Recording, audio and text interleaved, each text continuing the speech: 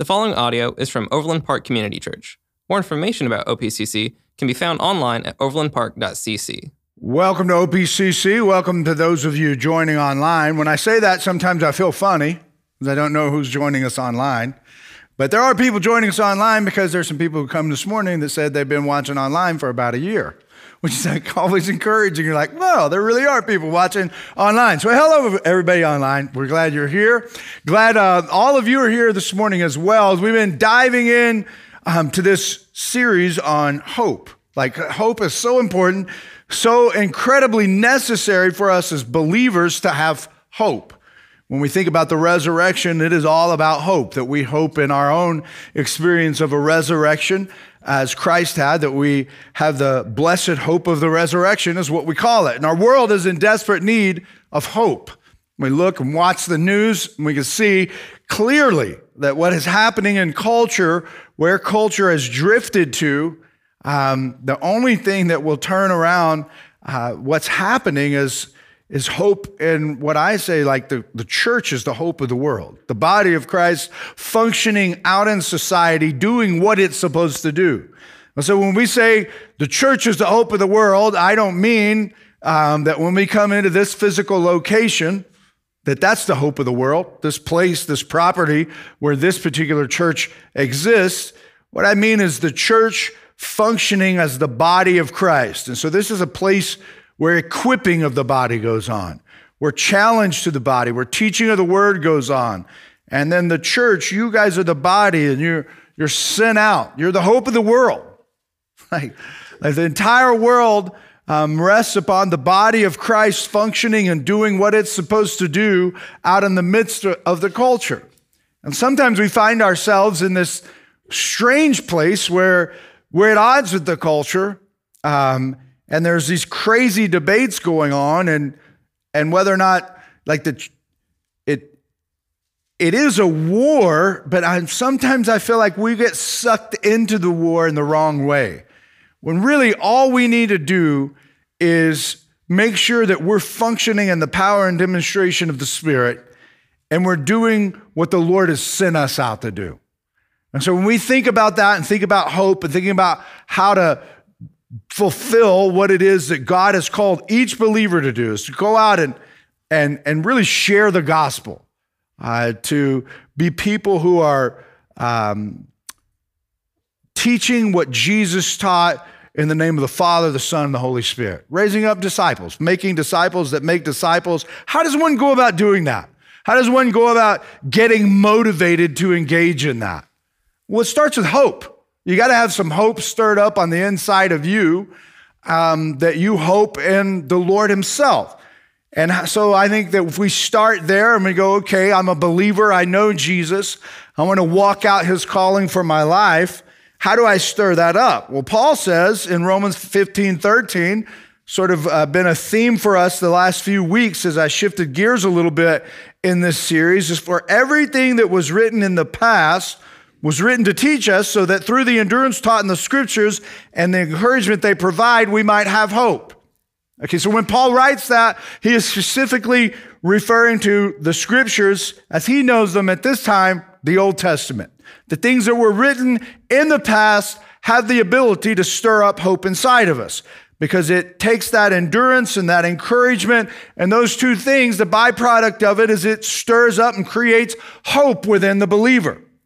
Now, Peter was also an apostle, and he shares something very important about the scriptures. So we look at the scriptures, and there's a lot of debate in the world today. So people say, man, I don't know, like there's this vicious attack on the Bible, that you can't trust it, that is written by men. This is what you'll hear people say. Man, the Bible was written by men. How can you believe that? Right? And they feel like they're being so wise. Right, and just try to knock that stool they're standing on to elevate themselves right out from underneath them this morning, because this is what the word says about itself. The apostle Peter writes in 2 Peter 1:20, above all, you must understand that no prophecy of Scripture came about by the prophet's own interpretation of things. For prophecy never had its origin in the human will, but prophets though human, spoke from God as they were carried along by the Holy Spirit. And so, according to this passage, the Bible itself is the Word of God. So God has chosen language to communicate with us as people. We're the only creations that exist, the only species on the planet that has a developed language that involves reasoning and critical thought. Why is that? Because we are made in the image of God. We bear His image. And so He has chosen the vehicle of language to speak to us. And we look in the Gospel of John, even as Jesus came, John describes Him as the Logos. The Word became flesh and dwelt among us. And so through the Word, God is writing down a story to a group of people of which He made a promise to one guy, Abraham, that He would make him into a people of, like a nation of many people. He would make him into a nation, from one guy to an established nation on the planet. And then He raises up prophets to reaffirm this promise over and over and over again. Now, this is very important. And that's what this passage of Scripture is referring to, is that a lot of times these men are writing Scripture. So when a person says, well, how can you trust that? That was just guys writing about God. They're not some guys that are sitting there going, well, I'm going to try to prove to the world the existence of God. And so I'm going to write these arguments down and I'm going to record them and I'm going to tell everybody these specific things. That's not what's happening. What's happening is a very powerful call is coming upon a man's life. He's feeling prompted by the Holy Spirit to live out some obedience. He starts living out the obedience, and oftentimes he is writing about the obedience, and he prophesies to the nation of Israel, not to the whole world, to the nation of Israel, about what God is calling to them to in obedience. And he doesn't even realize that he's writing the Bible, okay? The Bible is recognized by the church later in time as it looks back and it says, men, the things this prophet said actually came to be. And as we apply the things that this prophet taught to our lives, we see transformation beginning to happen inside of our lives. This book comes into my life. I read it, I apply it, and it brings power. The power of heaven falls on my life. And so therefore the church recognized it and said, this one needs to be canonized. It goes into the collection we call the Biblios, the canon of Scripture. And this happens over a period of time, over thousands of years, okay? So we get the Old Testament from the Old Testament Judaism. We get the New Testament from the church being born. And we put the two together. We have the Old and New Testament, 66 books that make up the Bible. And they all have this message of this language of God communicating to people who He is, what He's like, what it means to follow Him. And so as we are looking through that, what takes place is that we are understanding and reading and hearing the Word of God. And this is important because the Word of God is the key to unlock faith in your life. And at the end of the day, none of you, myself included, have anything to offer to God but faith. That's it. Zero. You say, well, wait a minute. What about my giving? If your giving is not done in faith, it's meaningless. Well, what about my serving? I come and I serve at I greet people when they come in. If that's done without faith, it's meaningless. At the end of even in my preaching, when this is something that's been very powerful for me in the past couple of years, is just to realize I have nothing to offer to God but faith. That's it. I can't offer Him anything. You say, well, wait a minute. How many people have you baptized? Doesn't matter. I still can't offer anything to God but faith. How many people have you discipled? Doesn't matter. How many people have you taught over the years? How many funerals have you preached? How many weddings have you done? Doesn't matter, doesn't matter, doesn't matter, doesn't matter. It's just faith. It's my belief in who God is and what God is calling me to, and my willingness to walk out and step into obedience where God has called me, that's all I have to offer God. I can't offer him anything else. And that becomes my life as a living sacrifice, as I believe the God who has called me into obedience. And so we can work and never have faith, but you could never have faith and not work. And a lot of times people work without faith, and that's just religion. It's self-righteousness, and it becomes performance-driven, and we start to look at the things that we're doing in our lives as the things that's pleasing to God, instead of just recognizing the only thing that's pleasing to God is my belief in him and what he has said. And as I step into things, I have to step into them in obedience. Otherwise, I've brought humanness to this thing, and I've created a religious experience that I'm trying to call godly. And so this unlocking faith is critical, that we understand the Word has the ability to do that for us. Now, how does that happen? Well, there's a process that we go through, and it's really supernatural. So a while ago, we ended the worship, the house lights went dim, the video came up, and Corey said, "Hi, I'm Corey," right? And he proceeded to tell us about announcements. And it got real dark in here. I was getting my stuff together. That's my time to get up on the stage and get ready to preach. It's also my time to go, well, how many people actually made it to church today? I never look back, okay? I never look back. When worship starts, like sometimes it feels like nobody's coming to church today. And you get up on the stage and like, whew, they made it, right? And so I get up here, the lights come on, and I get to see who made it to church today. And so the room is illuminated. And all of a sudden, I could see the different faces, the different shirt colors. I could see all kinds of things because the room has been illuminated. When I'm in the Word, this is a celebration of Pentecost. What is Pentecost? Pentecost is after Jesus ascended, he promised that the Spirit would come and fall on the apostles and give them power and authority to be witnesses. And so on the day of Pentecost, the Spirit fell. And part of the role of the Spirit is really, it's a personal discipler. That's what the Holy Spirit is.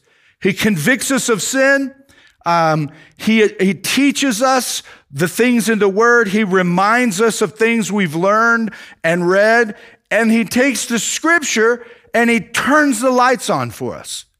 And so this is why the Scripture is so important and so vital for us, that we recognize if we are the hope of the world, as believers, we are the hope of the world. The church is the hope of the world. We go out into the culture. We need the Scripture illuminated for us, the lights turned on so that we can understand it. And then all of a sudden, this supernatural cycle takes place where my faith starts to grow.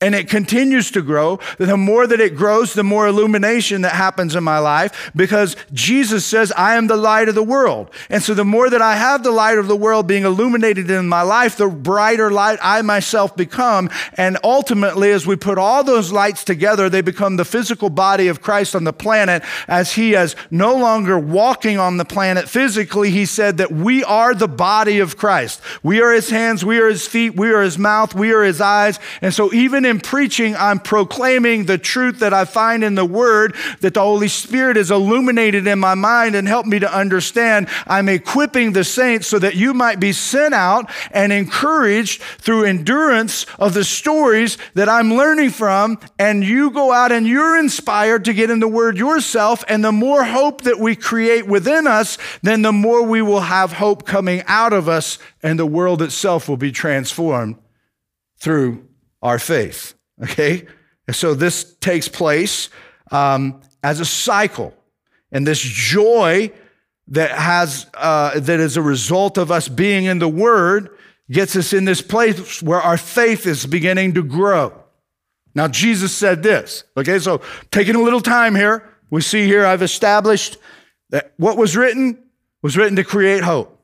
I've established that what God has said about the Word, he said it's not just men that wrote it, but they are men that wrote what I want as they were carried along by the Spirit that I put in them. So I'm going to establish today how that takes place and hopefully stir up some hope for you. Jesus said this in John chapter 5. Do not think I will accuse you before the Father. Your accuser is Moses, on whom your hopes are set. If you believed Moses, you would believe me, for he wrote about me. But since you do not believe what he wrote, how are you going to believe what I say? So again, we see belief tied to what is written. And now Jesus is saying that Moses wrote about him. Now, what is Moses credited to writing? Well, Moses is like the man, okay? So we're not talking about, a lot of times they're like, man, people, how can you believe? I see some posts sometimes and they make me a little angry. I'm saying, man, it's a fairy tale. And sometimes I think people think that some of the things that are written in the Bible, they don't understand these are real historical figures that we're talking about. Like Moses, the big Mo of the Old Testament. He is the prophet, okay, in Israel's history. But he is influential in our history. As a matter of fact, there are busts that surround the entire United States House of Representatives, if you've ever been in there. And I've been fortunate enough to go there and tour it.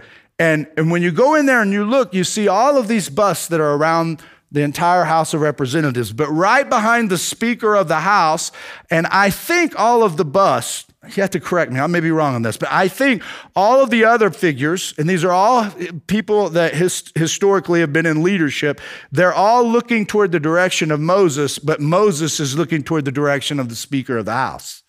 And so it's indicating that justice and right thinking and morality would happen. And so we're talking about a real guy here when we're talking about Moses. And he's had a real impact on the history of the world itself. And it's happened through this nation of Israel that goes back to this promise that came to Abraham, who didn't have any kids, and he was told that he would have a kid, and that kid that he would become the father of many nations. Okay? And it was written down for our hope and encouragement. And so what is Moses talking about, or what is Jesus talking about when he says Moses wrote about me? Because Moses was credited with the first 5 books of the Bible. We know them as the Pentateuch: Genesis, Exodus, Leviticus, Numbers, and Deuteronomy. Most Jewish kids growing up during this oral society in this day and when it was written, they were required to memorize those books.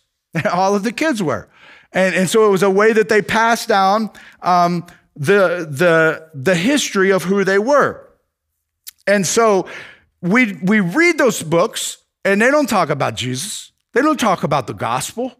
They talk about the giving of the law, the leading Israel out of the bondage of slavery, that they were held captive by the Egyptians. And they have these miracles of how God used Moses to deliver them from that captivity. And then God gives them all of these instructions about how he wants them to worship them as they actually have become the nation that was rooted in the promise that was given way back to Abraham, and now it is fulfilled. They're a nation without laws because they're released from slavery. So they went into Egypt as a group of 70. They came out in excess of a couple of million, and now they're released from captivity. They were slaves. Now they're free. They have no organization. They just have Moses that is leading them as he is talking to God, and God is telling Moses what to do. And now here they are out in this place. They've crossed the Red Sea, and we pick up in this story in Exodus chapter 32. Now, here's what I want you to see. Remember when I said that in Peter, the gospel or the epistle of Peter, he says that the word of God for prophecy never had its origin in the human will, but prophets, though human, spoke from God as they were carried along by the Holy Spirit. What is taking place, I believe, about what I'm going to teach you from today is that Moses, I think we find Moses writing about Jesus when he doesn't realize that he is writing about Jesus. He's being carried along by the Holy Spirit. It never had its origin in human will, but from God was speaking and carrying along men through the power of the Holy Spirit. So sometimes I'll preach a message. And then I'll just be right down in there and I'm like, this is a good word. I'm excited about it. And I'm like, it's coming out and I feel real good about it. And like it's done and we're over.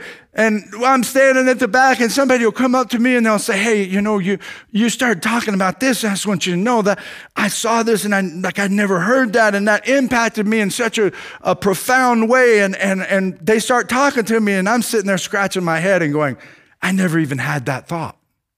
They're talking about something that the Lord said to them that it came out of my mouth. I didn't recognize it. And I'm not elevating it, okay, to what happens with Moses. But what I'm saying is sometimes as I'm carried along by the Spirit, God speaks to some of you guys about things that I'm not even thinking about, even so much so that after you share what God said to you in that moment, I walk away thinking, you just taught me something, right?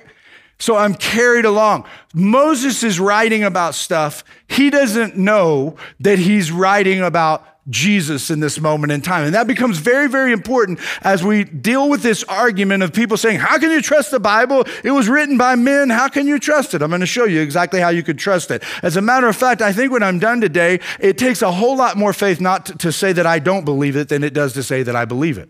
Like you have to have a lot of faith. When you really get this stuff, you have to have a lot of faith to be an atheist. I don't have enough faith to do that, right? I got enough faith to believe in Jesus, but I do not have enough faith to be an atheist. Okay, so here we go. Is that in Exodus chapter 32 through 34, let me break this down for you because I'm not going to read the whole thing. There's a bunch of scripture. You can sit with the Lord this week and read it yourself. I am going to paraphrase some of it. But Exodus kind of gets slow after chapter 20. Like up to chapter 20, you're reading the book of Exodus, man, and all these cool things are happening, all this miracles and stuff. But when you get to after you get to chapter 21 through 31, we get these instructions. And they're instructions about how you're to build this tabernacle, this temporary dwelling of God where the people would worship and sacrifices would be made and so on and so forth. And so we get all of these instructions. And then we see in chapters 35 through 40 more instructions. So 21 through 31, we have instructions on how to build the tabernacle. 35 through 40 are how to use the tabernacle. They almost sound exactly the same. Like if you read them, like, didn't I just read this? Isn't that the same thing? And they're very, very similar. One is about the building, what's to go in there, and then the second part is about how to use a lot of that stuff. And they're both about worship. Well, then we have there in the middle, chapters 32, 33, and 34. So we have 3 chapters in the middle. These 3 chapters are very important. And we know this because as I shared with you a couple of weeks ago, in Jewish literature, the way they would write is the middle always becomes an important spot. A lot of times climaxes happen in the middle, not at the end, like we normally do when we're writing something. And so here we have in the middle that is bookended by proper worship, proper worship. This is how you worship God. This is how you worship God. Here are these 3 chapters in the midst of the middle. And in this particular passage of these 3 chapters, we have the story of Moses receiving the actual 10 commandments, historically recorded that they were written by the finger of God, somehow miraculously. So they get out of Egypt. They've crossed over from the Red Sea. They're there, and God calls Moses up the mountain. Moses goes up the mountain. Moses has been up the mountain for like 40 days. The people are down below. They're getting stir crazy. They're wanting to do something to honor God. But Moses, their leader, is not around, and they're not willing to wait on Moses. And so they get stirred up, and they start talking to Aaron, who is serving as a priest for them. We need some way to honor God. Moses is up there talking to God, getting the instructions that he's going to bring back down. And the people become so impatient, they talk Aaron into fashioning this image of God that he tells them, bring all your gold and bring your ornaments and bring them to me. And he melts them down and he fashions them into a calf, and they all celebrate. And they really, like, this is the scary part, folks. They really are worshiping the God who got them out of Egypt. They're just doing it how they decide they want to do it instead of how God says to do it. And that's the culture we're living in right now, is that people think it doesn't matter how you worship God just as long as you do worship God. That's not right, because these guys were trying to worship and celebrate the God who just got them out of slavery, but they were doing it in the way that they desired. They were not waiting on God. So they fashioned this golden calf, and they decide to have a feast, and the Bible describes it as that they ate and they drank and they engaged in all kinds of revelry. And so there was a lot of godliness in it. There was a lot of truth in it, but there was a whole lot of stuff that was disobedient as well. And so Moses is up there, he's meeting with God. God is laying out all these things. And then God says to Moses, he begins to inform him of what's happening down at the bottom of the mountain. And he says, Moses, I'm going to destroy these people, and I'm going to start over with you. Now, we read that on the surface and we go, man, how could God have that? Why would God say he's going to destroy the people? God knows he's not going to destroy the people. He's omniscient. He already knows what's going to happen. He's recording a story through Moses to teach us something. Remember, everything that was written in the past was to teach you through the endurance and the encouragement that we find in those stories. They create hope in us. And so as we're reading this story, God is preserving something for us. This is not so much about God changing his mind and Moses talking him out of it, because Moses pleads with him and he says, oh God, like if you do that, then what will the Egyptians say? That you just brought us out here, out into the wilderness to destroy us yourself. And so Moses is in this conversation with God, and God says that he will not destroy them, but he says you need to go down and deal with them. And so Moses comes down off the mountain and he is ticked.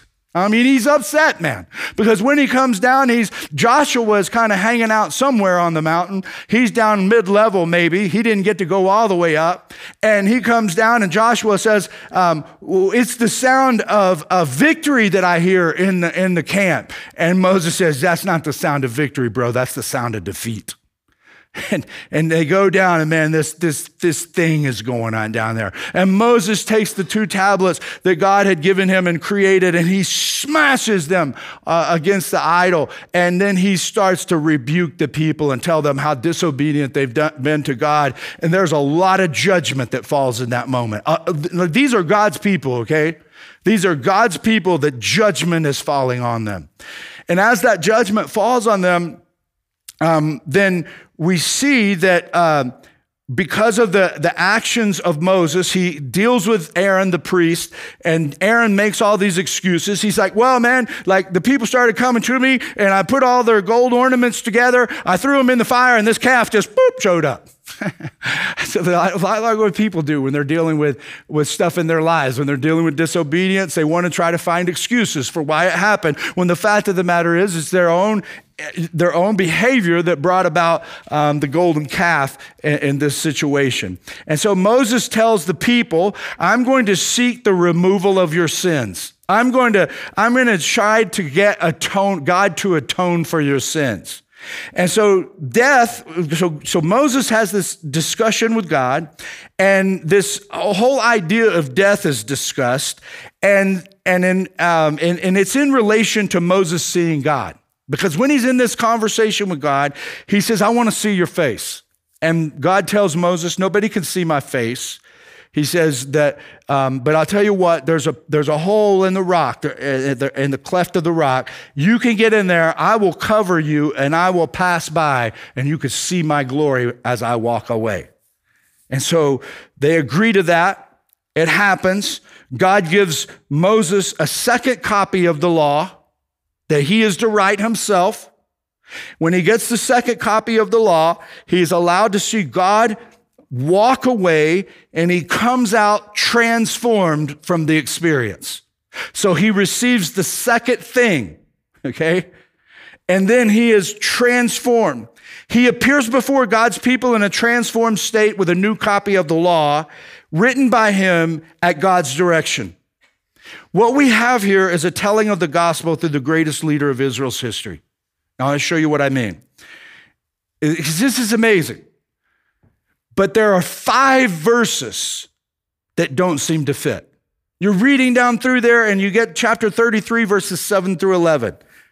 You could skip these verses, and the whole section, the 3 chapters, would actually read better. And it leads one to ask yourselves the question, is this a mistake? And the answer is no, it is God. Because what we have here in the middle of the middle is a beautiful story. It's the tent of meeting. Now Moses, so he comes down from the mountain. This is when this is going on, when he is having this conversation with God about coming up the mountain again. Now, Moses used to take a tent and pitch it outside the camp some distance away, calling it the tent of meeting. And anyone inquiring of the Lord would go to the tent of meeting outside the camp. And whenever Moses went out to the tent, all the people rose and stood at the entrances to their tents, watching Moses until he entered the tent. And as Moses went into the tent, the pillar of cloud, which was a representation of God, would come down and stay at the entrance while the Lord spoke with Moses. And whenever the people saw the pillar of cloud standing at the entrance to the tent, they all stood and worshiped, each at the entrance to their tent. And the Lord would speak to Moses face to face as one speaks to a friend. Then Moses would return to the camp, but his young aide, Joshua, son of Nun, did not leave the tent. Now, again, he is not seeing God in all his glory. God's represented by the cloud, but he's speaking to him as if he's having a conversation that he would have with another human being. And the tent of meeting is not the tabernacle. Stay with me, folks, because this is like, boop, like it's, here in a second, I'm going to drop a truth bomb on you, okay? The tent of meeting is not the tabernacle. It's outside the camp. And it's a place of intimate worship that Moses set up outside the camp so he would not have any distractions and he could go meet with the Lord. And when Moses would go in there, the people would worship from their own tents. And when Moses would leave, he would take Joshua with him. And it says when Moses would leave, Joshua, son of Nun, did not leave. Now, what the heck is that about? Why is that even in this passage of scripture about all of this stuff? Well, it is connected to Deuteronomy chapter 18, verse 15. And this is something that is repeated over and over in Israel's history. And this is a prophecy about the Messiah. In Deuteronomy 18:15, it says, "The Lord your God will raise up for you a prophet like me from among you, from your fellow Israelites, and you must listen to him." This is a prophecy about the Messiah that would come. This is a prophecy about Jesus. And so all of the Israelites grew up all of their lives memorizing the Pentateuch, knowing that one day God would raise up a prophet that was like Moses that would help them like no other prophet would. And so there was never a prophet like Moses until we get to Jesus. And so when Jesus comes, what does Jesus do? Jesus says, "I'm the one that Moses talked about." And so he's saying that Moses wrote about me. But there are also other layers in the midst of this. And so these people are growing up always anticipating that the Messiah would come. And then we see that Joshua followed Moses. And Joshua led the people into the promised land. Jesus leads us into the promised life. It's first of all, it says there's three things about this verse. One, it says young aide. It's weird that it puts that in there. His young aide, Joshua. Why is that in that passage of scripture? It is to connect with, I believe, when Jesus starts his ministry. This would have been about the age of 30 years of age, is what they would call a young aide, would be about 30 years of age. Jesus started his ministry at 30 years of age. He was crucified at 33. The second thing we see is Joshua. Joshua is the Hebrew equivalent of Jesus. Okay? Young aide, Jesus, he's the son of Nun. Names are extremely important in the Bible. They always are. Nun means eternity. Jesus, son of eternity, stayed in the tent. Moses is making intercession for the people inside the tent. Jesus, son of eternity, stays in the tent. Moses has no idea he's writing about Jesus in this moment. He's writing about actually literally what happened. But God has every idea that he is writing about Jesus. You see, right here in the middle of this section that is bookended with instructions about proper worship, we find a message: Jesus, son of eternity, never leaves the tent. He's constantly making intercession. And it's right in the middle of the middle section that tells us this is something extremely important. And so when we look at Hebrews chapter 7, verses 24 through 25, but because Jesus lives forever, he has a permanent priesthood. Therefore, he is able to save completely those who come to God through him, because he always lives to intercede for them. So even in this moment, as I preach the gospel, the Lord Jesus Christ is interceding on my behalf. He constantly lives to intercede for me in order for me to be spared of the judgment of God. And why does he do that? Is it because I'm a preacher? Is it because I give? Is it because I serve? It's because I believe that Jesus is the Son of eternity that stays in the tent to make intercession on my behalf. It's my faith. That's it. And so as we begin to think about, well, what is God calling me to in this? What does this mean? He always lives to intercede for us, just like Moses was interceding on the people, for the people. But interestingly, Jesus has something to say about proper worship. You remember, there's an experience. He's walking with the disciples. He's going back to Jerusalem, and he says, we're going to go through Samaria. They didn't want to go through Samaria. They hated the Samaritans. The Samaritans were half Jewish and half something else, all right? And they were racist toward them. The Jewish people were racist toward the Samaritan people, and the Samaritans likewise. And the Jewish people would call the Samaritans half-breeds, and it was just an awful experience between the two. And so when they were going to Jerusalem, the Jews had a route that they would go all the way around Samaria. They wouldn't go through it, even though it was a shorter route. And so Jesus says to his disciples, as they're heading back to Jerusalem, we have to go through Samaria. And when he gets there, they come up on this well. If you've been in church much, you've heard this story before, but maybe this is your first time to hear it. But there's this woman. The disciples go on into town to get some things to eat because they're hungry. So Jesus sends them into town.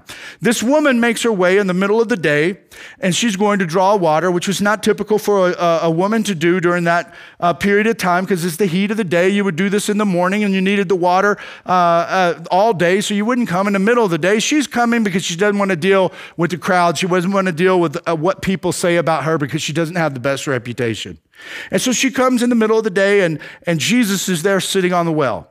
And Jesus begins to talk to her, which was uncommon for any Jew to do. For any Jew to talk to a Samaritan was uncommon. It was exceptionally uncommon for a Jewish man to talk to a Samaritan woman. And she even points that out to him. And he begins to initiate a conversation about the water that's in the well and how he has living water. And he's talking to her, and she's kind of having some small talk a little bit with him. And all of a sudden, through this conversation, I'm not going to unpack the whole thing. You can read that too. But as in the conversation, Jesus begins to point out all kinds of sin in her life. This woman had been with 5 different men, and the woman that she was shacking up with at this point in time wasn't her husband. And Jesus points that out to her.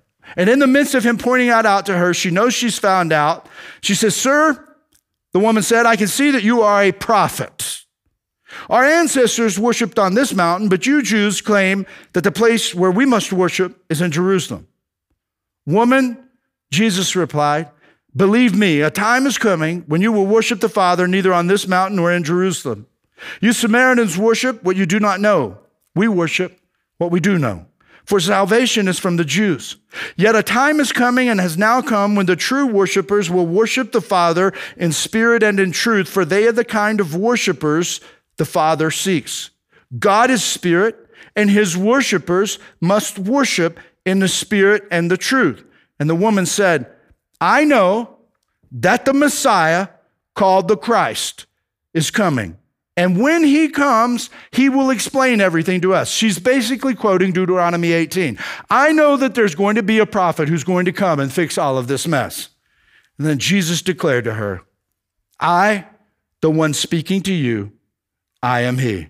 He basically says, I am Jesus, the Son of eternity, and I have come to help you worship right. Bookended in the Old Testament, worship.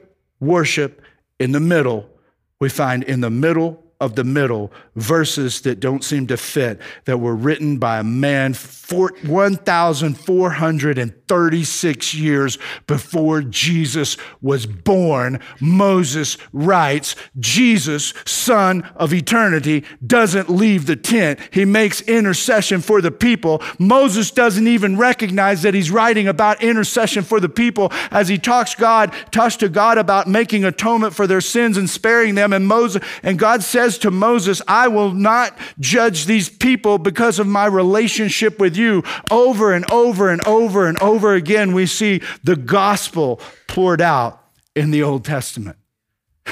And we look at that and we go, like, what is God saying to us? When it comes to the word, here it is.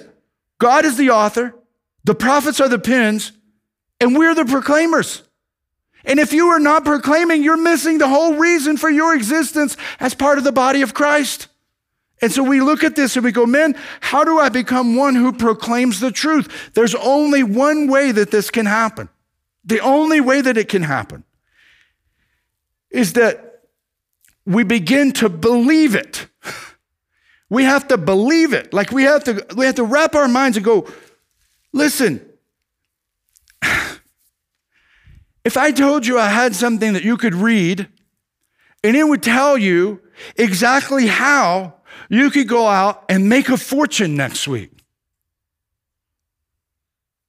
And you believe me, you would go out and buy the book. And you would begin to memorize it front and back. It would become the most precious thing to you.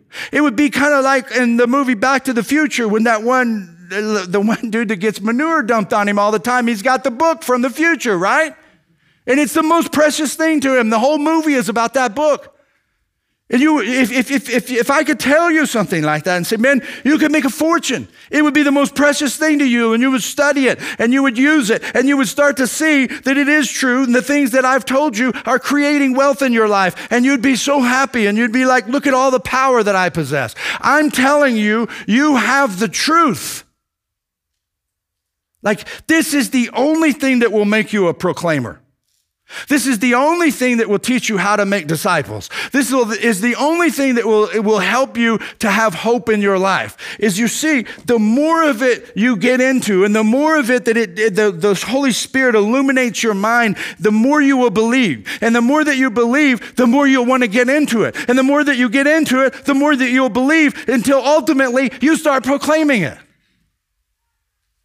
Some of you don't even know if you're supposed to preach the gospel like I'm preaching it from a platform right now. We are all to be preachers of the gospel, but some of us are called into full-time ministry. You want to know how I figured out that I was supposed to be a full-time minister of the gospel? Is I got in the word. I kept getting so much of the word in me that it started coming out. The first time that I ever preached a sermon, I preached it to a Rottweiler in my house by myself. And I was shocked that it came out of my mouth. How did it come out of my mouth? It got into my heart. I believed it. I sat with the Lord.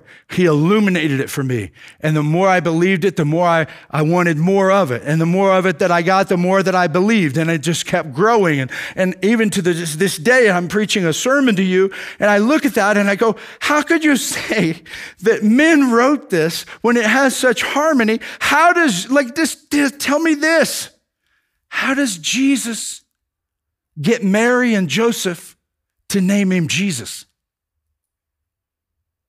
1,436 years before, it was prophesied that the prophet would come. How does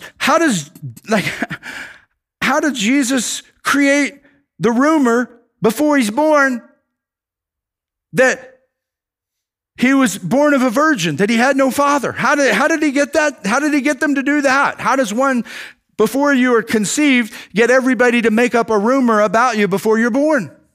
And then have a prophet 400 years before prophesy that that's exactly what would happen out of the town of Bethlehem. How did he get to his parents to go to Bethlehem to be born? He didn't. His parents shouldn't even have been in Bethlehem. The only reason that they were in Bethlehem is because a person that was not a believer instituted a census, and so all of the people had to travel to different places, and they had to go to Bethlehem in order to be able to be counted. And where was Jesus born? Right there in a stable. He's like, what? And you go, how can you believe the Bible? How could you be so foolish to reject it? Like, that's my question for the people of the world that reject it. And so why am I leaning in so much? Because this church cannot be what it is supposed to be until we are all true worshipers. But when we become true worshipers who worship the Lord in spirit and truth, then all of a sudden, man, we are sent out into the world. And I want to stir up hope in you. I want to send you out. I want you to be equipped, and I want you to have the hope of the world in your heart. And I want you to be a proclaimer of all that God is doing, not all that God has done. What's he doing in your life? And the only way to have God do something in your life is to believe he's going to do something in your life. And as you're in the Word, man, that cycle will start. And the more of it you consume, the more of it you want, the more of it you see happening, and you become a letter. This is what Paul says. You see, the first covenant was smashed, and the second covenant came. It's the same thing that happens over. There's another parallel. The old covenant is gone of the law. The new covenant of grace is here. The old covenant is written in the letters. The new covenant is written on our hearts. And so God has given us a heart of flesh that he can write on, and we become a letter of the gospel as we live our lives. And that's what it means to be a Christian. Being a Christian doesn't mean you go to a church and you just listen to sermons. Being a Christian doesn't mean you give. Being a Christian means you believe. You believe what the Word says and who Jesus is, and you walk that out. This is the word of the Lord. Heavenly Father, thank you for this day. Thank you for the truth of the Word. Thank you for the power of the Word. Thank you for its encouragement. Thank you for how it gives us hope. We're blown away by it, Lord. I'm blown away by the Word. And I pray that you would help me to never be in a position where I'm not blown away. Like, keep teaching me, Holy Spirit. Keep discipling me. Keep helping me walk out the truth that you've called me to. May I have ears to hear and eyes to see so that I can do what you've called me to do. With every head bowed and every eye closed, man, we're going to take communion. The elements are there in front of you. My encouragement to you today would be just to sit and think about yourself as the hope of the world. And when you take that bread and you crush it in your mouth, that you be reminded that it was the body of Christ that was broken so that you could be a part of the body of Christ. When you drink the juice, that'll be a reminder of the blood that was shed so that your sins could be washed away, and that blood could be the source of your life. And in those two things, when you eat that bread and when you drink that juice today, would you recognize that you are the hope of the world? You're the body of Christ. You are the body of Christ. You are the hope of the world. And as we together go out into the world, that's the only hope for our culture. The answer is not gun control. The answer to gun violence is the church. The answer to rape is the church. The answer to poverty is the church. Who is the church? You are the church. You're the hope of the world. And so as you go out, and you partake of those elements, be reminded today, be encouraged. I'm the hope of the world because I know Christ. And all I have to offer him is faith. And if I will believe that I am the body of Christ here on the planet, he will use me to make a difference in those around me. Lord, we love you. We pray for your blessing upon communion today. We ask these things in Christ's name, and amen. Thank you for listening to audio from Overland Park Community Church in Overland Park, Kansas. For more information, visit us online at overlandpark.cc.